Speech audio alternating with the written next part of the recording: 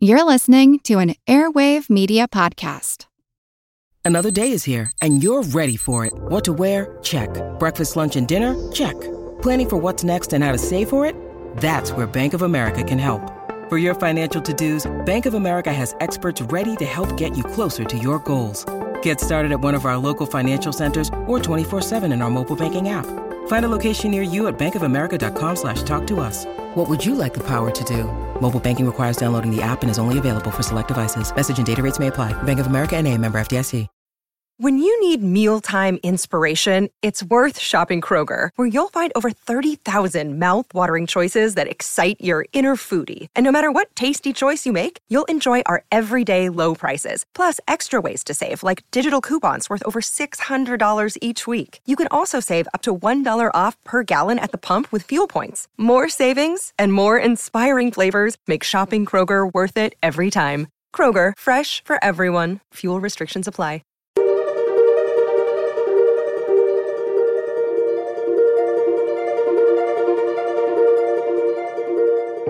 Over 7 million different animals inhabit our planet. I found out pretty quickly that this Dracula parrot, also known as the Pesquet's parrot, does not drink blood. So, what can they teach us? But what they found is some of the genes that they have and that help support this long lifespan is DNA damage repair and slow down cell death. Many species are in crisis and need your help. Join the movement at allcreaturespod.com.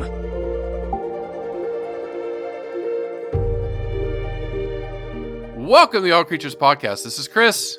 And I'm Angie. So here we are ending October with another spooky animal, but this one... Okay, well, I wish I could go trick-or-treating at your house.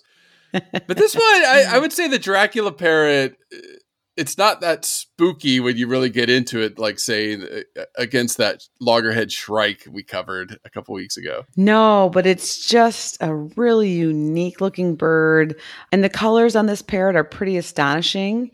And some suggest haunting, if you will. Mm-hmm, mm-hmm. But I found out pretty quickly that this Dracula parrot, also known as the Pesquet's parrot, does not drink blood. So No. We'll dispel that myth right away.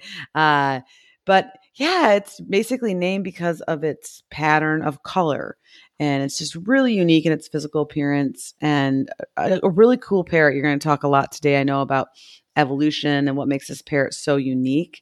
But it has been a fun week for me. I of course, went down tons of rabbit holes with parrot intelligence and just getting to talk all about parrots today. And of course, getting the word out there that the Pesquet's parrot is declining rapidly.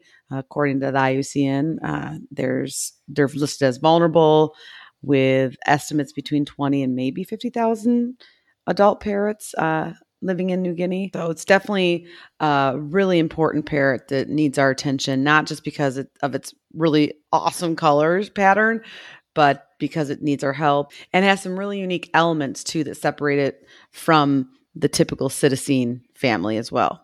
Now, this is going to be a fun one, Angie. I know you've been wanting to get parrots for like years. You're like, we got to do a parrot. We got to do a parrot. So we're finally getting there. And we'll do another one within the year. We kind of did a parrot. Did we? In your neighborhood? On the ground? The cute? No. Did we do? We didn't do the kakapo?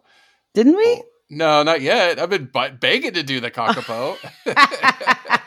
I thought we did. No. After 100 something episodes of animals, yeah. Or, God, 200. We're at episode 252, I think.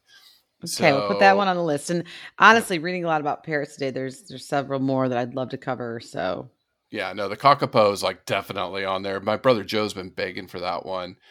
But this one was voted by our Patreon supporters, so thank you. And then Dragon Nudie on Patreon, in the poll, I put up Vampire Parrot because I was tired, and I had, Vampire Finch was one we wanted to do, thanks to Rachel in the UK. But the Patreon supporters wanted to hear about this one, so thank you for that. And, again, Patreon, it helps pay our bills for 1 cup of coffee a month. We really appreciate the support. it keeps us going, keeps us motivated to keep going because, right now I'm in the middle of lockdown again here in New Zealand with 2 young boys running around my house, and, I'm by myself until Pip gets here. So Patreon makes me smile. So thank you for your support and thank you for all the kind comments, and thanks for all the kind emails. Yes, please keep them coming. We love your emails. You can also join up to be part of our Facebook All Creatures Podcast group, where we share several articles throughout the week and just to discuss fun things. And of course, if you could give us a 5-star review on iTunes and drop us some kind words, that would be wonderful. We haven't had any nice written words this past month, so I'm itching to hear some good reviews from iTunes. So please hop to that when you get a chance. And we really appreciate it. Yes, thank you so much. Now, describing this bird, I just want to say up front, one of the unique features is the face, and they describe it like a vulture. But when I first saw it, one of the birds we wanted to cover, and we will, is the raven. Because to me, it does look like a raven, even though I do see the vulture characteristics. I don't know. Well, you jump in. Yeah. Well, yes, Chris, there's just so many cool things about this parrot. The head, the beak, and we'll talk about all of those. But in general, the Pesquet's parrot has rich black feathers that give it that kind of haunting, spooky Dracula type feel to it. But then it has a brilliant red scarlet belly, wing panels, and upper tail coverts. And then in addition to this bright red belly feathers, the red feathers taper into the legs, so they look like they have red legs. And then to make the Dracula parrot even a little bit more sharp or haunting looking, around the neck and chest where it has black feathers, there's basically like a dusting or a grayish scaling covering its chest. So when you look at it from the front angle, it's black, but with a little bit of gray, just highlights, if you will, for lack of better terms. But then the head is what we need to focus on. And Chris already alluded to it, is the fact that the Pesquet's head lacks head feathers. So it's bare looking and the skin underneath is black. And so when I first looked at this parrot, I couldn't really even see the bare face. But when I zoomed in, I had like four giant blown up photos on my slides because it's a beautiful, beautiful parrot, but then also to try to really zoom in on the unique color pattern of their feathers. But if you zoom in on their head, above and below their beak, and then almost in a widow's peak around their eyes, it's just bare skin. And that's very similar to a vulture, right? Now, a vulture is going to have its complete head down into its neck bare for the most part, but this parrot just has it more around its eyes and beak. But it really does blend in from a distance. And so I can see what you're saying, Chris, about it having almost like a raven or a crow-like head. But you also caught something else that's really different about this parrot compared to other parrot species, is the head is pretty small in comparison to its body, and definitely in comparison to like the parrots that I worked with. So I was blessed enough to work with a double yellow-headed Amazon parrot that has it's a beautiful green parrot, but then it has the yellow head, but it has a very kind of big blocky head. And of course, the beak is super strong. And I love Tequila. She was a great bird who taught me a lot about. It's such a great name. It is. And she got a hold of my pinky one time, and I just it was my fault, of course. Yeah. And she had it, and we had kind of a stare off contest of like, I was basically begging her with my eyes, like, please don't take my finger. And she looked at me, and then she thought about it, and she gently lifted her beak off of my finger. And I said, thank you, Tequila. And then we were buddies after that. But she preferred males. And since I was a female zookeeper, she took her a long, long, long time to warm up to me. But when she did, we became buds. But getting back to the Dracula, Pesquet's parrot, its head is much smaller. And then it has this bare part around its eyes and its beak. And then the beak of the Pesquet's parrot is actually a little bit more narrow and longer and hooked, which having this vulture-like hook with this long bill is just definitely different than other parrots. And so at first glance, you may not instantly think a citizen or a parrot. They're beautiful. I mean, birds are just, once you start paying attention to them, that's why I love when we cover birds, because I know we're both mammal physiologists. That is where we've studied and really done Our a lot comfort of zone. Yeah. So, thanks to Jesse, I always drop Jesse's name in a bird podcast.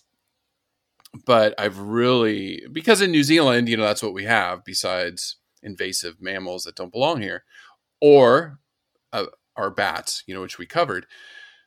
But when you start paying attention, they're just beautiful. They're just beautiful.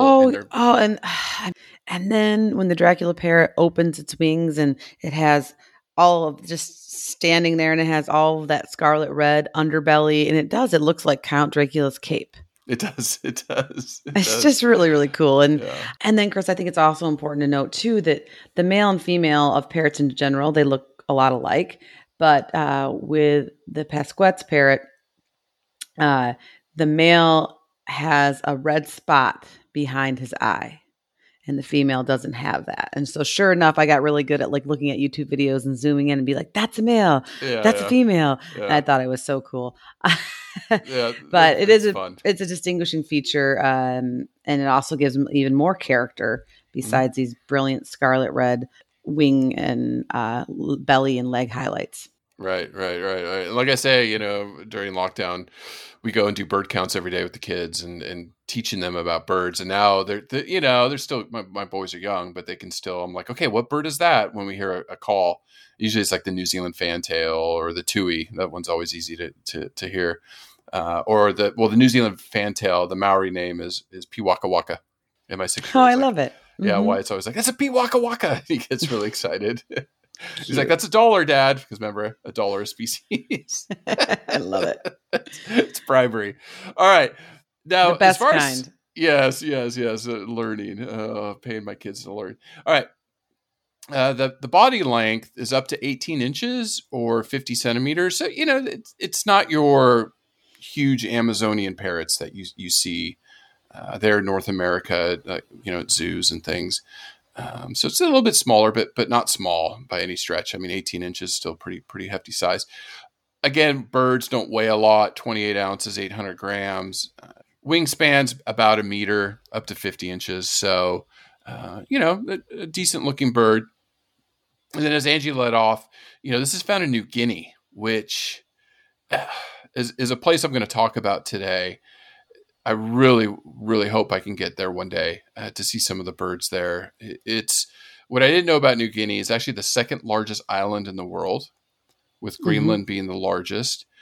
And this I didn't know, Angie. New Guinea's divided. The eastern half is Papua New Guinea. The western half is Western New Guinea, which is part of Indonesia. So I just thought the whole thing was Papua New Guinea, but it's not. It's actually divided. Me too. So thank you for educating us. Yeah, there you go. That's what we do. So hopefully one of these days I can get out there, and I'm going to talk about that here in a minute. And then this parrot you only find in the mountains and foothills, right? They're not near the coastline or in the lower parts of the island. So they're up at some elevation, not at the top, but not easy to reach places. Well, I read between 600 and 1,200 meters. Now, parrots, Angie, and we're going to find out with this one, a frutivore. We talk a lot about this, but seed dispersal, again, so important to the ecosystem. Oh, yeah. And especially when you're talking about the Dracula parrot, is that it's really known to consume just a few species of figs. And it eats other things, and we'll talk about that when we get to nutrition. But its primary diet are these 3 species of figs, the fruit. And so if they're not dispersing the seeds of these fig species, then how are they going to reproduce? So it's worth noting, again, the importance of frugivores, birds, and seed dispersal, especially one that seems to be a little bit more of a specialist than a generalist. It specializes in certain fruits and will maybe potentially turn its nose up to others. But besides the ecosystem role, well, parrots are just beloved by so many people because of their longevity, their intelligence, their bright, brilliant colors, their voices, as far as when they can talk, the whole Polly want a cracker and mimicking human speech, which the Pasquette parrot's not as well known for as several of the other parrot species. But Chris, what I really want to talk about in tonight's podcast is parrots in general, not just the Pasquette's parrot, but in general, parrots are in big trouble. And so the parrots, or the psittaciforms, have the highest proportion of threatened species among the bird orders. Over a quarter, 25% of the almost 400 species of parrots are either vulnerable, endangered, or critically endangered. And then half of those that are critically endangered parrot species hang out in the Asiatic Oceania area, where scientific knowledge about these parrot species are pretty sparse just because of, as Chris mentioned, these are very remote regions in the mountains and the jungles and hard to study and or do bird counts. And New Guinea is rich with parrot species. They have over 46 species. But a lot of these species we're still learning about, including the Dracula or the Pasquette's parrot. And of these 46 species of parrots in the New Guinea region, almost 10% are threatened. And this is because of deforestation and hunting and basically just us humans. And so we definitely need urgent field data, money, rainforest protection, just a whole bunch of things in the next couple decades if we're going to even think to save a lot of these parrot species. So that's my soapbox for today. Is I had no idea. I know in general birds aren't doing. A lot of species of birds are not doing great. I just didn't realize that 25% of parrot species are in big trouble. And this is as of 2018. So the numbers could even be higher. Yeah, especially, with the pandemic. And, Correct. We're starting to hear stories like we did with Madagascar last week of how these conservation projects are suffering during the pandemic because it has shut down the world. So, well, Angie, I really wanted to focus on New Guinea this week because there's just a lot I don't know about New Guinea. And it was funny. When I was out birdwatching with Jesse, like before we got into lockdown, and I was asking him, like, God, wouldn't you want to go to New Guinea to travel and see all these birds? And he said, yeah, I would love to. It's a difficult place to travel to. You need guides and, there's a lot of government warnings about traveling to that area of the world. So it's on my bucket list because, the birds of paradise, there are over 40 species. It's just one of the most biodiverse places on Earth. They estimate up to 5% of all species on Earth live in New Guinea. That's incredible. One species we're going to cover soon is tree kangaroos, which I know you love. Of course. Like I said, all the different birds, the plant life, all the reptiles like forest dragons. It is such a rich, biodiverse environment, and the rainforest there stores billions of metric tons of carbon. It's a huge critical carbon sink for the environment. And it's just, the beauty there has just got to be awe-inspiring. So hopefully, I'll be able to get up to New Guinea at some point in my life. But recently they have made the news, and we're seeing this across that region of the world, which goes back to one of our favorite topics, is to talk about palm oil. And the reason we keep bringing it up is because it is having a massive impact on Indonesia, Malaysia, and now New Guinea. Apparently in New Guinea, they're losing a lot of habitat because of palm oil plantations and exploitation. So I saw this go across my news feed a couple of weeks ago, and so I remembered it when we, and then knowing the Dracula parrot and researching the Dracula parrot and how the Dracula parrot is imperiled because of habitat loss and also humans poaching them. But right now it's estimated. So right now, palm oil in New Guinea is about 150,000 hectares, which isn't, or that was in 2016. So 5 years ago. They don't have an update. I couldn't find an updated estimate. In the next 10 years, they want to grow that to 1.5 million hectares. Wow.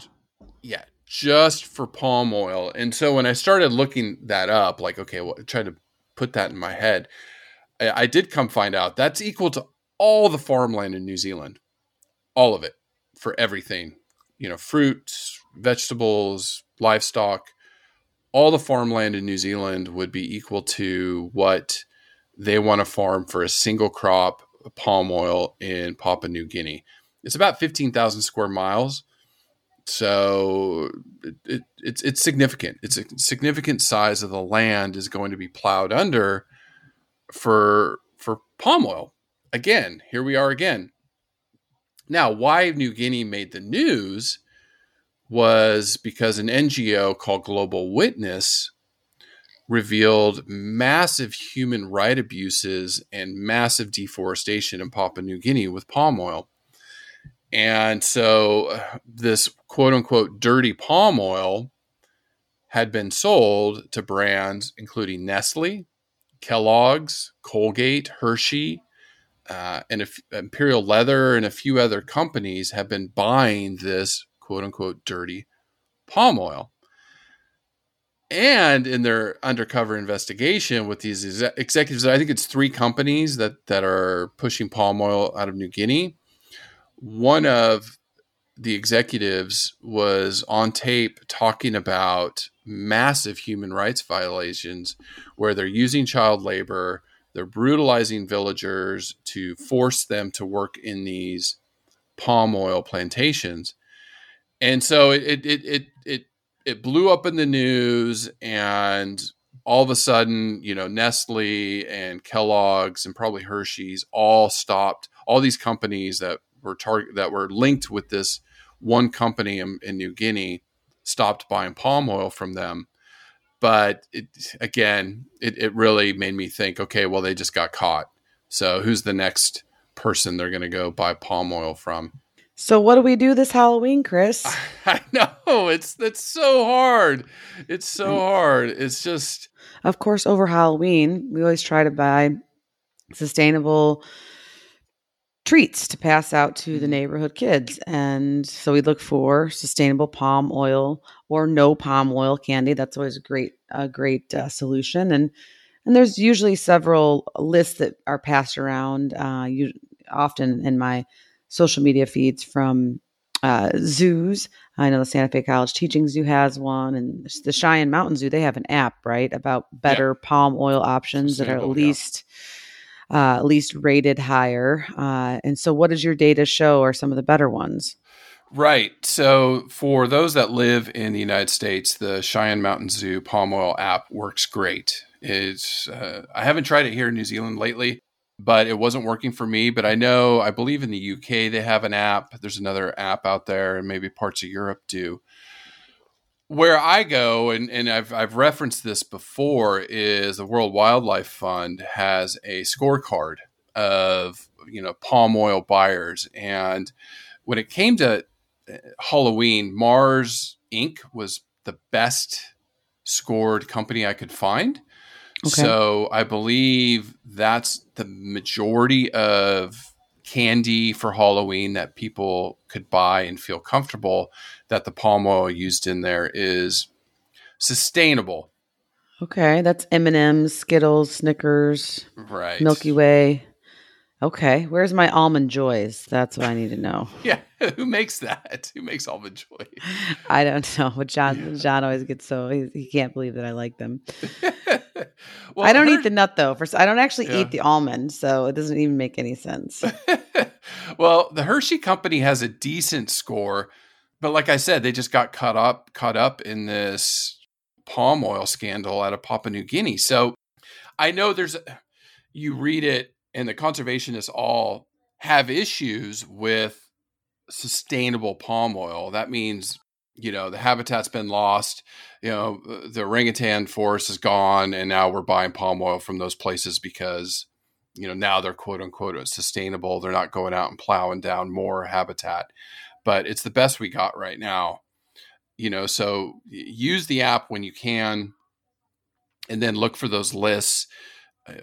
Almond Joy is a Hershey's company. And it's got a decent score. Okay. The one that surprised me the most was, and I don't personally eat a lot of fast food, but Wendy's has like one of the worst scores on there.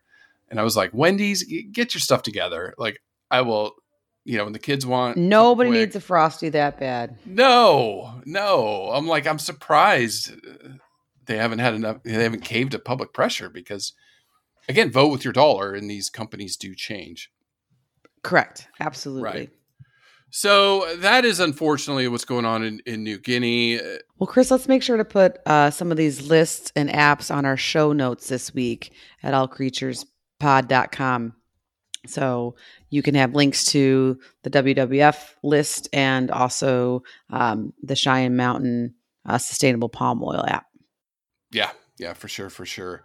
And then just to wrap it up, I mean, New Guinea, it's just such a unique place on earth. 11 million people. They have 1,000 different tribes, and each tribe has like almost their own language. So there's just numerous languages on there. It's actually I've watched documentaries about linguists and people trying to study and preserve some of these languages and how unique and untouched they are. Yeah. I mean, it's the most this is a tongue twister. Linguistically diverse area in the world. So cool. And a birder's dream, right? Yeah. And then they said in Western Papua New Guinea, there's an estimated 44 uncontacted tribal groups. So awesome. That are just still living off the land, living with nature. You think they're doing okay without social media? Yeah, they're doing just fine. Probably better. Yeah. So hopefully one day I can get up there, and see that part of the world. Hello, everyone. You may recognize me as Gabby from the History of Everything podcast. And my name is Brenna, and you don't recognize me from anything yet. Together, we're two scientists who explore all of the weird little questions and conspiracies of the universe in our new podcast, Mystery of Everything. Everything has an explanation. We hope. But that is what we're here to figure out. We will dive into the science behind many popular conspiracy theories, such as vaccines causing autism, flat earth theory, and was the moon landing fake? And if so, why the heck would anyone even do that? But it's not just conspiracies. There's a lot of cool mysteries that we will attempt to use science to explain, such as near-death experiences, what made the Vikings go berserk, and can I control my co-host with MK Ultra? Wait, what? Anyway, make sure to check out the Mystery of Everything podcast everywhere where you find your podcasts. Now, moving on to evolution, Angie. It's interesting with the citiforms. Am I saying that right? Yes. Mm-hmm. Okay. The P silent. Yes. Okay. So the parrots. So again, with birds, over 10,000 species, and we're still discovering new species all the time. Like Angie said, over 400 species of parrots, and the citiforms order is subdivided into 3 different families, which I love because I want to talk about this a little bit. So you have the Psittacodia, which are the true parrots, the Cockatooidia, which are the cockatoos, and then the Stringopodia, which is the New Zealand parrots. So obviously I'm like, oh wow, okay, this is home. Now, the New Zealand parrots, which I love, is because, they're in my backyard and I've seen the kaka. There are 4 species left because, again, we've always talked about how New Zealand has gone through a lot of species loss. So the kia, which is a really beautiful parrot species, Jesse at the Hamilton Zoo, they have kia. They're the only alpine parrot species. So you see them in the snow, and I'll have to. So we did the Kia, I think. Then No, we haven't done a parrot. Oh, This is the first one. This is the first one. boy! Hashtag mom brain. Yeah, I no. remember reading about though how it was acclimated to the cold and how rare that is. But I guess I read so much stuff each week for this podcast that it's probably in my notes of we need to cover that. Yeah, they're amazing. They are amazing, and they're a love here in New Zealand, especially when they tear stuff off your car. People just love them. The peacocks attack our cars at the zoo during breeding season. When they see themselves like in the shiny car, then they attack the car. Luckily, our car is so dirty that usually it doesn't matter. It's not a problem. Yeah. Now they're endangered. The Kia is endangered. Now the North Island kaka. I've seen them at the Sanctuary Mountain where I turned a corner and I surprised 3 of them and they're squawking and I was like, oh my goodness, it was amazing. I got to put that video on Instagram with that happening because he like fell off his perch and he was mad and he was like squawking at me and I backed way up because I literally turned the corner and they were 10 feet from me. They're endangered. The South Island kaka, that one's endangered. And then the kakapo, again, ground dwelling parrot, is critically endangered.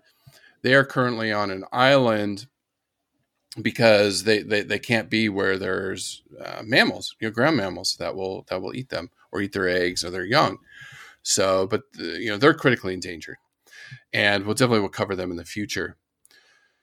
Now, the Dracula parrot is part of the Psittaculidae family. And again, they're part of the Psittacodia true parrot order. Now, the Psittaculidae is the old world parrots, and about 196 species from Australia, Asia, down to Africa. So our good friend Chantel and all of them over in Australia, God, their birds over there are just beautiful. Amazing. Mm-hmm. So this gets a little convoluted, Angie, and I apologize to the listeners. I will try to make this as clear as mud. In the Psittacodiae superfamily, you can divide that out into 3 separate families. There's the Psittacinae, which is the family of African parrots. 11 known species. I think the most famous one I could read from that list was like the gray parrot. And these are parrots that run from Africa to the Arabian Peninsula. Then the Psittaculidae family is Asian and Australasian parrots and lovebirds. So you have the lorikeets, fig parrots, and others. Oh, I worked with a lorikeet. Love them. Yes. And then there's the Psittachacidae family, which has 2 subfamilies. Vesa parrots, which is Madagascar, and then the Psittacinae, which is where our Dracula parrot is all by themselves. All by themselves. That was my take-home message. Mm-hmm. Okay, there you go. So this is a very unique parrot in the parrot family. Yeah, it's its own line. Yeah. Literally. Yeah. Okay. Now, the genus is Psittacus. These words today. You're doing great. The Dracula is the only species. Then Psittacus fulgidus is its scientific name. That's it. And it's its own species. All right, so there is the parrot family, which we need to explore more because there's 400 beautiful birds in there that we can cover a few more. Just the colors and the patterns. It's just... I can't wait to get to intelligence, so I got to get behavior. to this. Mm-hmm. Yeah, they're just so smart. All right, evolution. We just did a bird. Again, starts 160 million years ago. Parrots...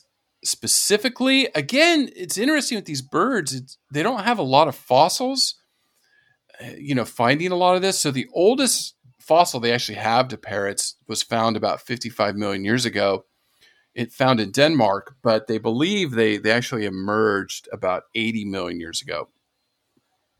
Now, old world parrots today really, after that 5th mass extinction, about 55 million, 60 million years ago, is when we see, once the earth starts recovering, dinosaurs are extinct, you see a lot of these animals start to radiate out. And that's when old world parrots, they believe really started to radiate out. And really, they think Australasia is where they originated. But again, quickly, I mean, if you're 55 million years fossil in Denmark, that means, period over a few million years, they got through Asia, Eurasia pretty quickly. And the New World parrots emerged about 50 million years ago. So again, quickly, these birds were able to radiate out around Earth.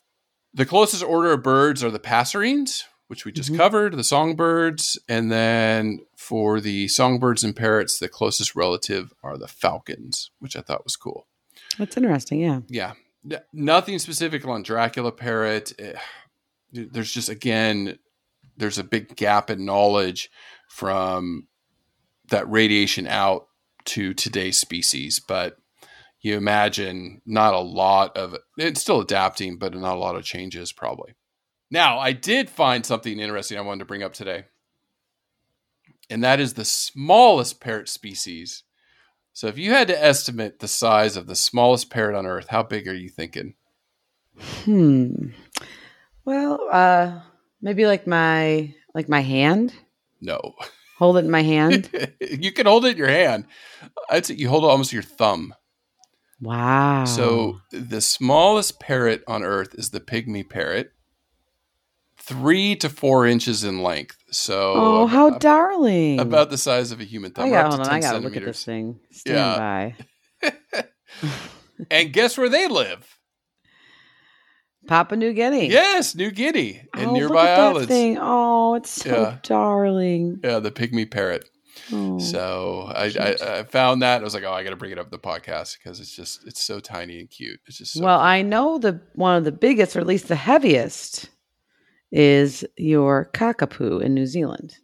Yeah, well, they're ground dwelling, right? So they don't. Yeah, they weigh about 9 Flight. pounds. Yeah, like a house cat. Yeah. It's just, I can't wait to see one. I will definitely see one soon. Now, there's, Angie, so much to cover in this, especially when we talk about intelligence. The other thing I found interesting is aging. The Dracula parrot specifically, I saw data lives up to 50 years under human care, but 20 to 40 years in the wild. But I found a lot of interesting data, so we get to intelligence and stuff.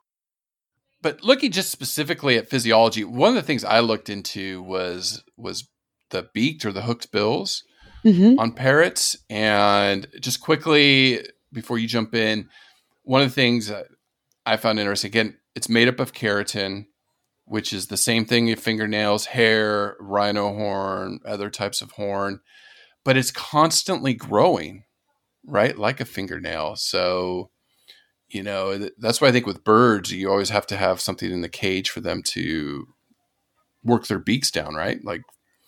So it's just something that's always growing. And I did read that parrots are able to move their upper beak independently than their lower beak. Yes. Mm-hmm. Because of a unique joint. It's called the craniofacial hinge. Mm-hmm. Where other birds, the like upper a nutcracker. Yeah. So talk about that. So when your finger was in her mouth. Well, I was still pretty new at the zoo, but I had been there long enough to know that it was my pinky finger and like the joint near the nail bed. And yeah, I knew she could take it off. I mean, one crunch down. So I also knew enough to not, because of the hook, I knew enough not to pull it. Because a lot of times then you can at least get a really bad cut. So if not worse, so your best bet is to just do the standoff, the stare off, and hope for the best. Tequila.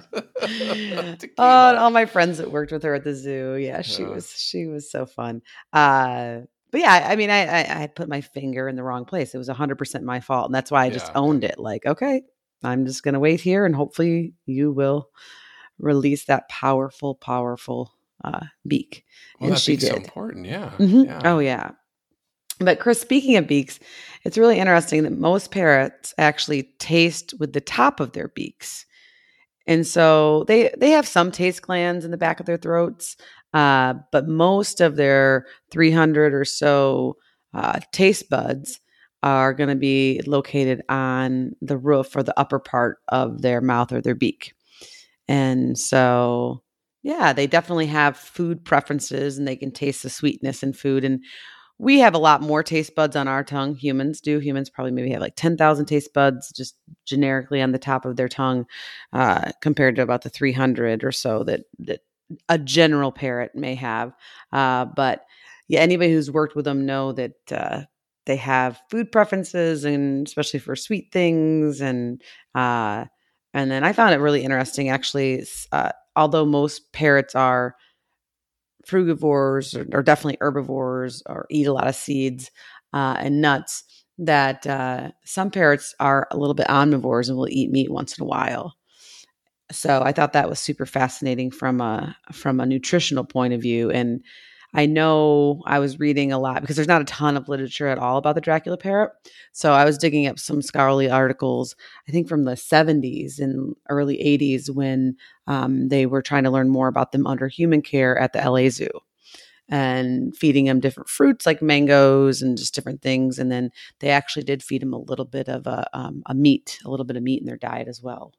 So they probably wouldn't necessarily maybe do that in the wild, but they want to make sure that they're getting them all the amino acids as possibly when they're living under human care. So just trying to learn about these guys a little bit.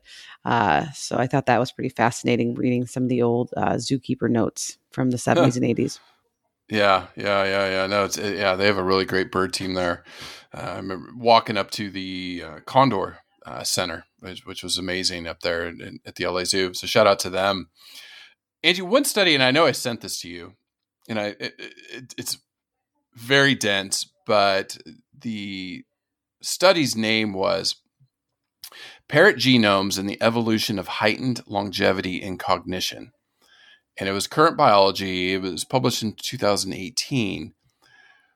What I found really interesting is talking about bird brain.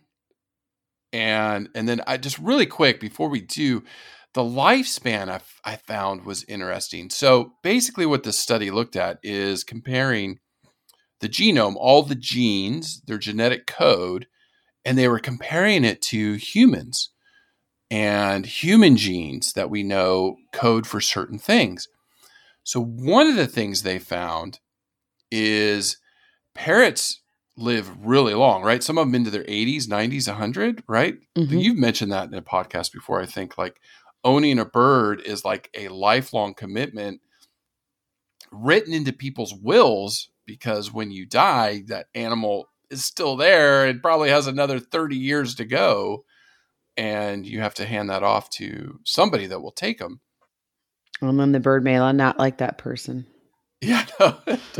They're pretty peculiar about, they typically bond with one or two people. So parrots as pets is a whole different pod for a different day. Different day, yeah, for sure. Yeah. So we get a researcher on here. But what they found is some of the genes that they have and that helps support this long lifespan is DNA damage repair and slow down cell death due to stress, or they have genes that help with limit cell overgrowth or cancers. I know with elephants, one of the researchers I was working with back in the day, she was involved in looking at markers why elephants don't develop cancer. Mm-hmm. But also with parrots, I mean, they can teach us a lot with some of this genetic work that they're doing right now with them. Yeah, so fascinating. Now, what I really was looking at, the reason I came across this study is I was looking at parrot intelligence. And just because I wanted to be able to talk to Angie about it, because I know that's kind of where you really... You want to be able to talk intelligently with me about parrot intelligence? Yes. Just not be like, that's interesting. But... they're the smartest among all the birds. They have bigger brains or an expanded brain. Are they the smartest? That's what they say in this study, or among the smartest. Yeah, I know it's the ravens and crows are what they are tied with, the corvids. Yeah, we're going to definitely cover them soon. But what they found is in this genetic study is brain development in parrots has similar markings to humans, certain parts So, of the brain. yeah. So parrots, the study concluded, have bigger brains than most other birds, more communication skills, and more genes active, I guess is a good way to put it, that are similar hmm to human brain and human brain development. So that was fascinating. So talking about intelligence, Angie, like these don't have bird brains, right? They are No, brilliant. the other way to think about it is definitely no bird brain, or some people like to refer to them as feathered apes. Yes, yes, I saw that. Yeah. But interestingly enough, it was the corvids, the ravens and the crows, that first kind of got that nickname.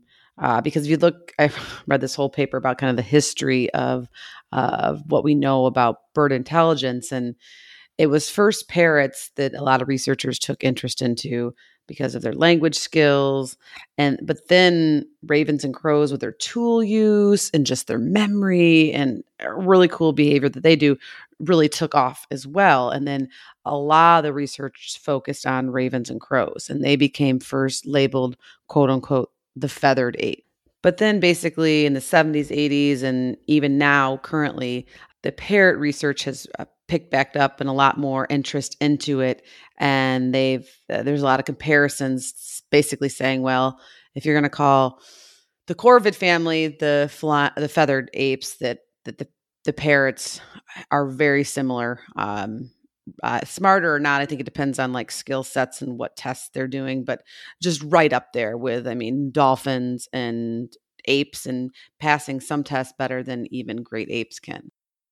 But I think historically, one of the most famous parrots is Alex. And Alex was an African gray parrot who was said to have the intelligence of a human 5-year-old. So my Zachary right now. And he was worked with for years and could do so many different tasks. He could count different colors of blocks, just so many studies back in the 1970s. And the research on him and his intelligence spanned like 3 decades. And he understood like same versus different, bigger, smaller. He could count up to 8, subtract numbers, learning different alphabets, Arabic numbers, just really, really intelligent. I mean, some of those things I don't even know at this point in time, right? And Mm-hmm. and a lot of this work was done in what's known as the Pepperberg Lab, which was out of the University of Arizona, but and then it went to MIT for a while, and now it's currently basically at Harvard. And there they have 2 gray parrots, a 24-year-old Griffin and 6-year-old Athena, who the researchers continue to focus on basically human language abilities, specific tasks, testing their reasoning, and understanding how they can use inferential reasoning to make well supported guesses. And in fact, a recent study in 2019 showed that Griffin, this gray parrot, it's a classic study that even young children can't pass, where it's called the 2-cup test, where a reward is hidden in one of 2 cups. And then the parrots or the subject are shown and are allowed to observe the fact that one of the cups is empty. So those that pass the test are basically able to infer by exclusion or reason that, well, if the reward wasn't in the one that the human just showed me, then the reward must be in the other cup. And I know it sounds simple, but it's actually, like I said, little kids fail it all the time. And then, I mean, we can put the study. It's really cool on our show notes. But they proceed to keep going it further and do like a 3-cup and 4-cup test, and then even with a 4-cup, they do it in pairs, and they keep pushing the bird to make sure that it's not just basically like it's not passing the test because it's just guessing, that it's really using inference, if you will. And so just really, really amazing things. But Chris, the world record holder for a vocabulary was actually by a blue parakeet named Puck that knew more than 1,700 words. Wow. Wow. Yeah. I wouldn't think that many. Wow. 1700, yes. 1,700 words. That's insane. Yeah, and I'm sure Griffin and Athena, these gray parrots at the Pepperberg Lab, could probably do that, but they're focusing, I think, on other skill sets now and trying to understand more of these higher cognition things besides just words. Like, well, what do these words actually mean? So just incredible. And of course, when I was looking for Dracula parrot intelligence, there wasn't a ton out there because very few of them are even under human care, and we're still learning about them in the wild. But as a frugivore that has to find and remember where specialized fruits are, and where the nectars and flowers and seeds that they like to eat are, and it makes sense they're also a highly intelligent bird species as well, a highly skilled frugivore that would display several of these intelligent behaviors if us humans were ever able to test them. But it's really interesting to see where this parrot intelligent research and or the corvid family, the ravens or the crows, where it's going. Because I think now it might be one of these things where it's like, do us humans actually know how to keep testing them, right? To keep showing how intelligent they really are. And it's just something we're going to keep our eye on. It's so fascinating. And it's just, well, you always just like, yeah, you want to get a researcher on here so bad. You're like, I'm not doing a parrot till I have someone lined up. Totally. So we still got to track one down. If anybody has well, now I know about this Pepperberg Lab and go from there. And my sister-in-law works at MIT, so maybe she can just walk over to Harvard and see what she can do for me. I know.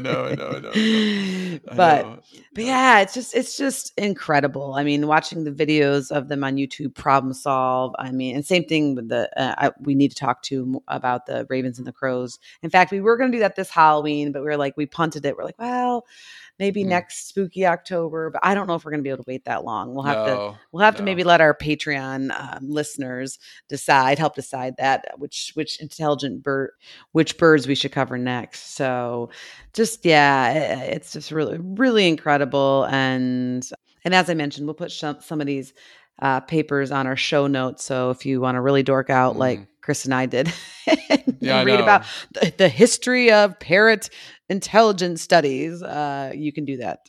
Well, they're fascinating. I mean, they are fascinating. And I like to do, because I studied a lot about horse and horse intelligence and where we've come and where we're going. And Chris, what a lot of it boils down to, which is a reoccurring theme on this podcast, is that there's just really not enough money going into this research. And when we do find the funds and the researchers that are trained in these expertise, the animals, like for my hypothesis, for my master's work, these foals were smarter than I could even design the project for. Yeah, I know. My bad. I didn't know. I was like, oh, I better start kind of, somewhere in the middle. And I should basic. And I should have started way higher or had higher expectations. And so, I think that's the thing is it's the more we look and the more we study and the more we start to understand, it just keeps blowing our minds, which is so cool, which is another reason why we should care that over 25% of parrot species are endangered or threatened or not going to be around the next 20, 30, 40 years if we don't get our acts together. I know. And then, just to tie up physiology, because,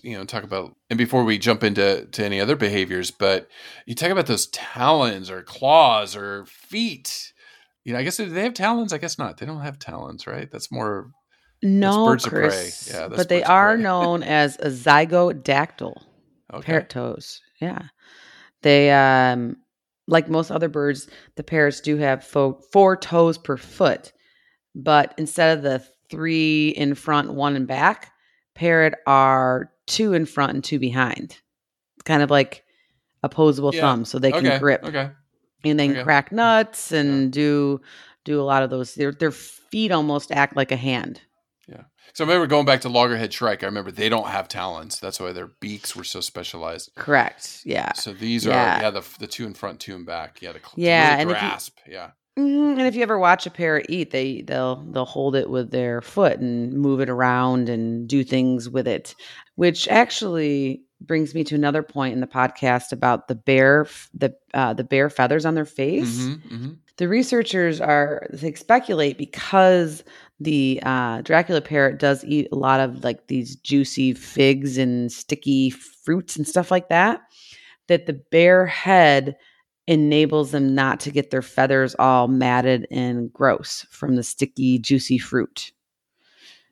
So that's why they think that they have a bear head, or it's just bare around their eyes, basically, which is somewhat similar to why vultures have a bear head because of all the bloody carrion, icky Guts. Stuff that they eat. To help keep it, We keep bacteria out of their feathers. Yeah. Mm-hmm. We covered that in the Condor episode, about why. Mm-hmm. Well, and you talk about, they just specialize in eating figs and nectar and flowers. And again, that's what's unique about New Guinea is a lot of these birds are specialists. Very specialist frugivore. Yeah. And so when you start cutting down their habitat, they lose their food. They become extinct. That's simple. Well, if they can't adapt, but that's why these don't migrate. They're to one area where these figs grow. Right. Well, no, Chris, you brought out the one of the research papers I pulled up. It was a breeding biology. I was trying to learn a little bit more about the Dracula parrot, and this paper out of Austral Ornithology in 2019. It wanted to look at the breeding biology of several parrots in New Guinea. So the palm cockatoo, the Pesquet's parrot, the Dracula parrot, and then the Eclectus parrot. And so they studied these parrots for a 28-month period in Papua New Guinea, and they found 51 palm cockatoos, 34 Pesquet parrots, and 71 Eclectus parrots nests. And by following these parrots around and understanding and looking into their breeding and their biology, what they found is the Eclectus parrot, they live in taller, bigger trees.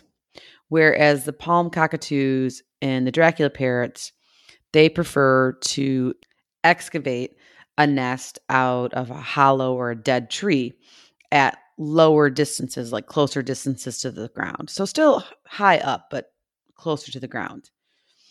And this is what's really, really important to take note of, is that the fledgling success, so the little baby birds when they fledge and leave the nest, the success rate for the Eclectus parrot was 54% and 40% for the palm cockatoo, but only 17% for the Pesquet parrots for their fledglings.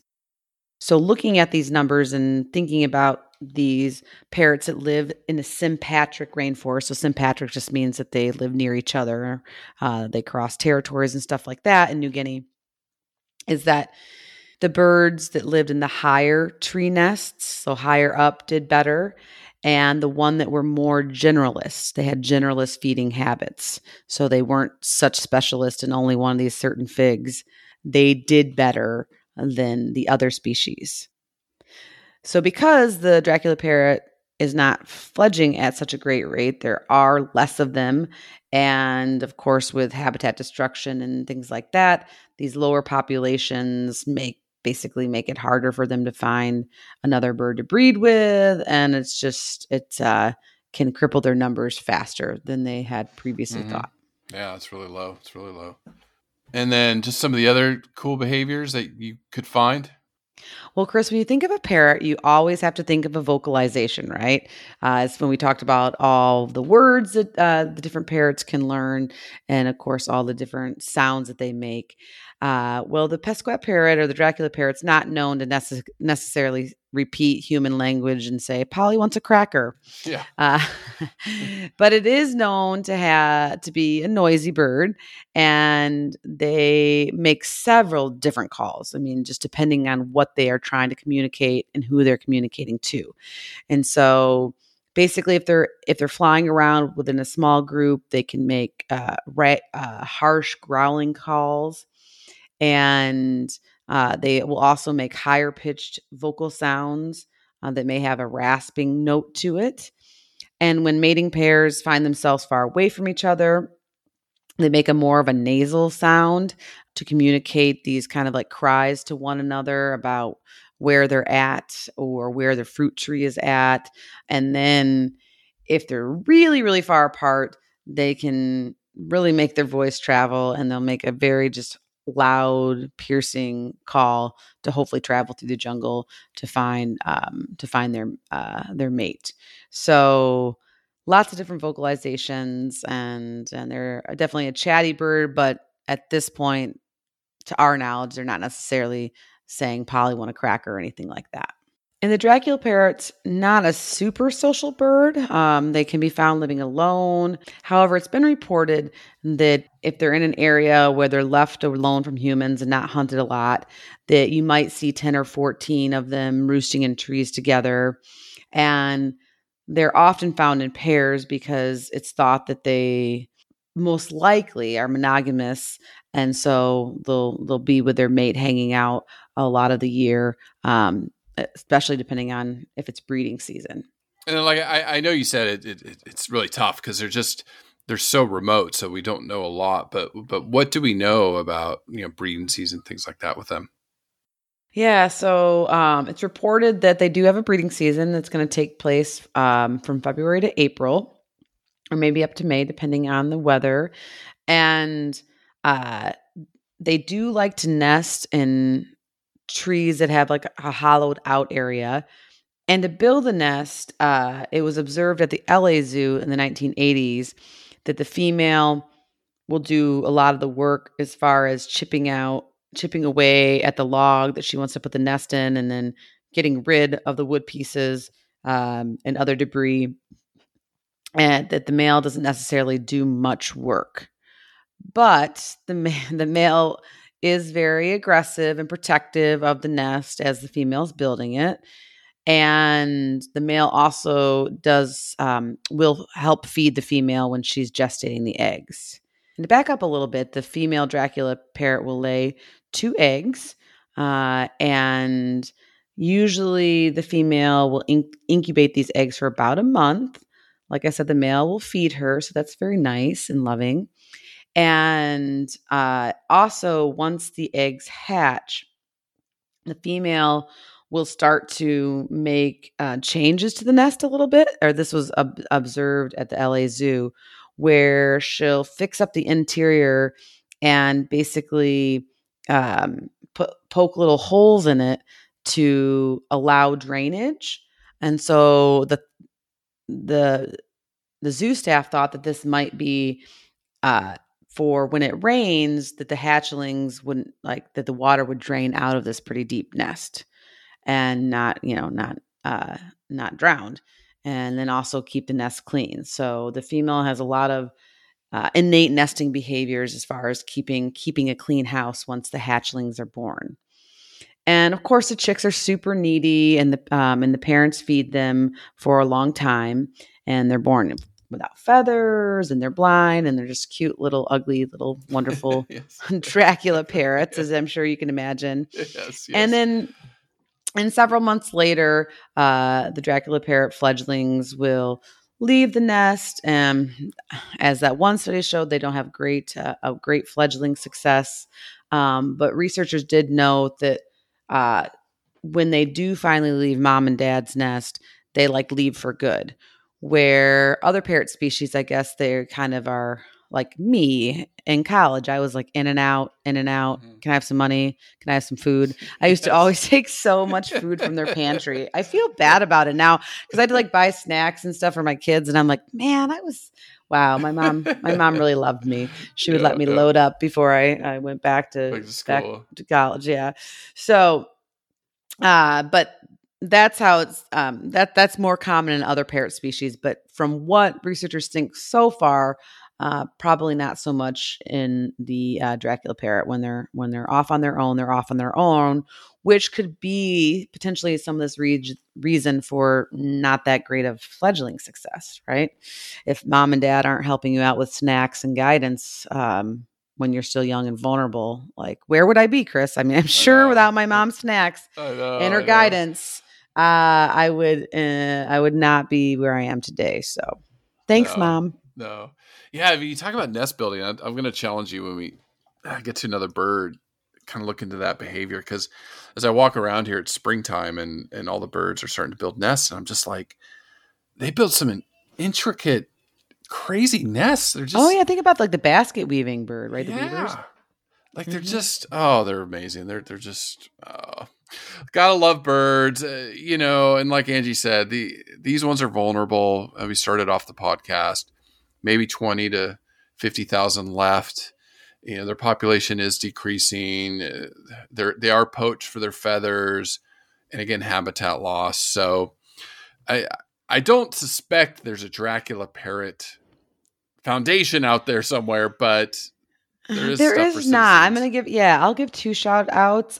First, it's to the Wildlife Conservation Society that does talk about the Dracula parrot, and a program that they've been working on abroad in Papua New Guinea is they've been actually trying to restore and or preserve native traditional headdresses that have been worn for a long, long time in several of these different societies throughout the Papua New Guinea area.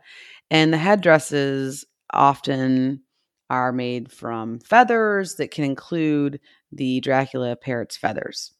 And so one of the rationale for this initiative was to go in, and these headdresses are just like amazing, right? But if they can preserve them from the humidity and the mold and insect damage, or even like mice going after them, then that would help reduce the demand for potentially poaching more Dracula parrots. And so the WCS in Papua New Guinea, so the WCS PNG for Papua New Guinea, is developed and provides a protection kit to help preserve what they already have, in hopes that they don't go back out in the forest to get more. So I thought that was a really interesting approach, and potentially a great one, right? Like we're not going in there as Westerners saying like, you shouldn't have headdresses, but in the same instance saying, okay, well, you have these and they're a really important part of your culture and your cultural heritage, and they're stunning and gorgeous. So let's keep them that way. And then you can pass them down generation after generation, instead of, making a new one every couple of years, if you will. So I thought that was wonderful. And so we'll put the Wildlife Conservation Society in Papua New Guinea on our show notes. And then also, I think it's worth a mention to check out too, especially on social media, is World Parrot Trust. And they can be found at www.parrots.org. And so the World Parrot Trust is a nonprofit organization that wants to conserve endangered and threatened parrot species throughout the world. And they work globally with researchers and in-country organizations, of course, local communities and governments, to try to figure out what programming will work best there, and then implementing that program to basically help save wild spaces, inspire change, rewild parrots to save wild spaces, and save, of course, parrots, inspire change within the communities, and fight wildlife trade. So I highly recommend checking out World Parrot Trust on social media. Give them a like and a follow, and you'll just see all the different things that they're doing to help protect so many species of parrots. And they have a really informative website as well. So we're going to keep our eye to them, and hopefully maybe be able to donate some money this month. So yeah, check out World Parrot Trust. Yeah, for sure. And then just final reminders, the palm oil apps. Check out what kind of candy you buy this Halloween. And then always, the Cornell eBird or Merlin ID, I highly recommend. For those in Australia, the Bird Count app, Aussie Backyard Bird Count app's out there too. So anyways, Ange, I love covering these birds. I don't know what we're going to cover next. I have an inkling, but, we'll get back to the ground. something that crawls. I don't know. We'll see. The cockapoo. Yeah, I know. We definitely get the cockapoos next on the bird list. But thank you for listening. Thank you. Hopefully you enjoyed our spooky October. We'll be back next year with some of these obscure, crazy species. I mean, goblin shark, loggerhead shrike. Ooh, I just saw the ghost crab. We could put that on the list for next year. Okay, this is invertebrate. We'll go back to an invertebrate. We'll try one. I'll just need the year to prepare for it. But yes, I know. Yeah. Well, I want to do the mantis shrimp. I got to do that one. And then ending the month with the Dracula parrot. But thank you so much for listening, supporting us, the nice messages. Have a safe and happy Halloween, and we'll be back next week. Thank you, everyone. Listen, learn, share. Join the movement at allcreaturespod.com.